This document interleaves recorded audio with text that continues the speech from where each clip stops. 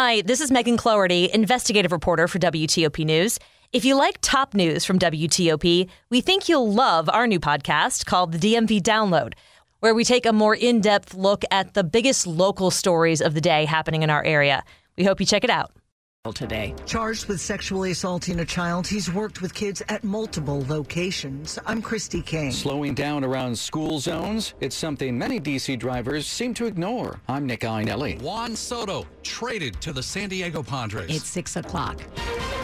This is CBS News on the Hour, presented by Liberty Mutual Insurance. I'm Monica Ricks in New York. The White House is responding to China's threat of military action over House Speaker Nancy Pelosi's visit to Taiwan. National Security spokesman John Kirby. As we have said, the Speaker has the right to visit Taiwan.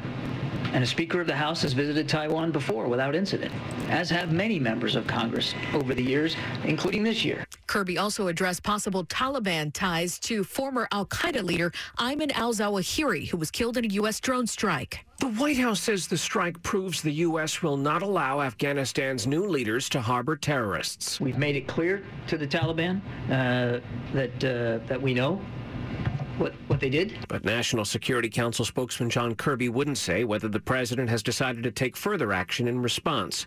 He also declined to detail how the U.S. determined, without boots on the ground, that the drone strike actually killed Ayman al-Zawahiri. But the assessment is high confidence that we got who we were aiming for. Stephen Portnoy, CBS News, the White House. The Senate will vote again on whether to expand health care for veterans. CBS's Scott McFarland is on Capitol Hill. Here at the U.S. Senate, Jon Stewart led a group of several dozen veterans and military family members into the chamber for the final votes on this PACT Act, which expands medical benefit access to veterans who've been exposed to toxins and burn pits.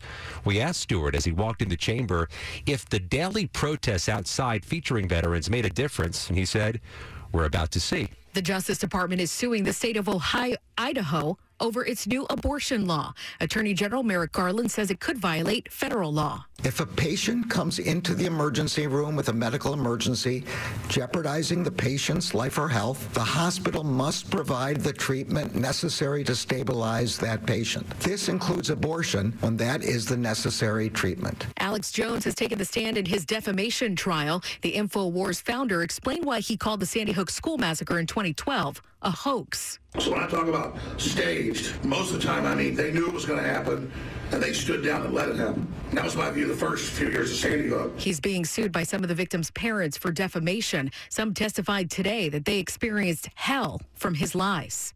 Crews are struggling to find people in Kentucky after last week's devastating floods. 37 people have died, but Governor Andy Beshear says hundreds could still be out there. We continue to find bodies of our brothers and sisters that we have lost. The Dow lost 402 points and NASDAQ down 20. This is CBS News. Liberty Mutual customizes your car and home insurance, so you only pay for what you need. Visit libertymutual.com to learn more.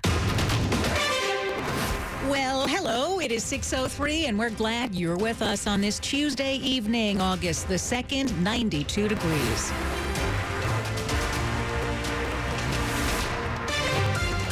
I'm Hillary Howard. I'm Sean Anderson, and our top local story this hour: to say it's a bummer for local baseball fans, that is a gross understatement. Nats superstar slugger Juan Soto has been traded to the San Diego Padres.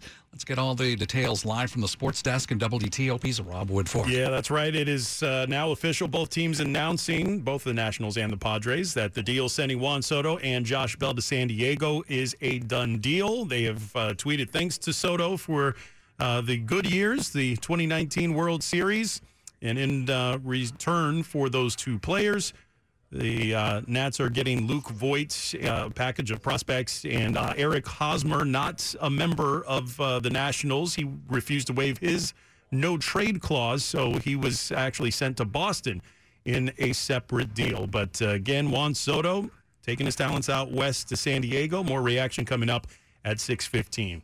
Rob Alrighty. Woodfork, WTOP News. Thank you, Rob. It's 6:04. A person is injured on the BW Parkway after a shootout. Park police say there was gunfire between two cars just before 2 this afternoon on the inbound parkway at Kenilworth Avenue in Hyattsville. A stray bullet from the shooting hit a young person who was riding in another car. Police say the injuries aren't serious and the person didn't want medical care. Part of the parkway was closed for more than an hour, but it has reopened. Walking on D.C. streets can be a deadly proposition. Last year, the city had its highest number of traffic deaths in 14 years. New research finds many D.C. drivers are not slowing down when they're supposed to, especially in school zones. 20% of drivers in D.C. travel at least 10 miles an hour above the 15-mile-per-hour speed limit in school zones. That's what a new study from the traffic analytics firm INRIX is showing. It found that D.C. drivers often ignore signs telling them to slow down around schools, and that speed and crash rates in school zones are similar to what they are along other roadways in the district. The study found that crashes were generally less severe near schools, and that could be because overall speeds in those areas tend to be lower when compared with major corridors where speed limits are higher. In the district, Nick Einelli, WTOP News. A man who worked at several different children's programs around here is now accused of sexually assaulting one of the kids.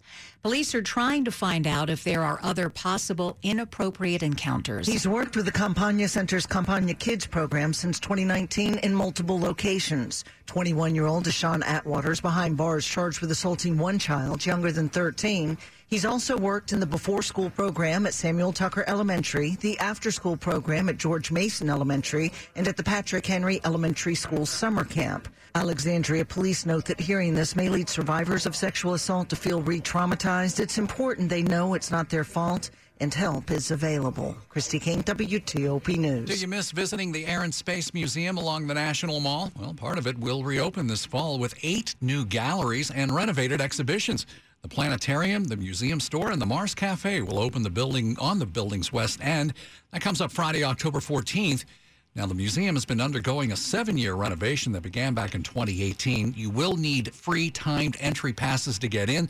They'll go on sale September 14th. For more information, go to WTOP.com. Can't wait. I miss popping in there. Keep it here on WTOP. Coming up after traffic and weather. After the U.S. withdrawal, has Afghanistan returned to a hotbed of Islamic terrorist threats? We'll check it out with CBS News senior investigative correspondent Catherine Herridge. 6:07. Hey, kids eat free. Pass it on. Kids eat free. Kids eat free. I'm so glad kids eat free. I heard kids eat free. Kids eat free! You heard them. Kids Eat Free is back through August 3rd. Mobile order and use the code KIDSEATFREE for a free hot dog, free chips or applesauce, and a free bottled water. Kids can show some natitude all summer long at Nats Park. Visit nationals.com/kidseatfree for more details. NetDocuments is the world's #1 trusted cloud-based content management and productivity platform that supports law firms, corporate legal departments, federal agencies, and public sector entities with solutions that drive better user experiences and business outcomes. NetDocuments offers a complete end-to-end solution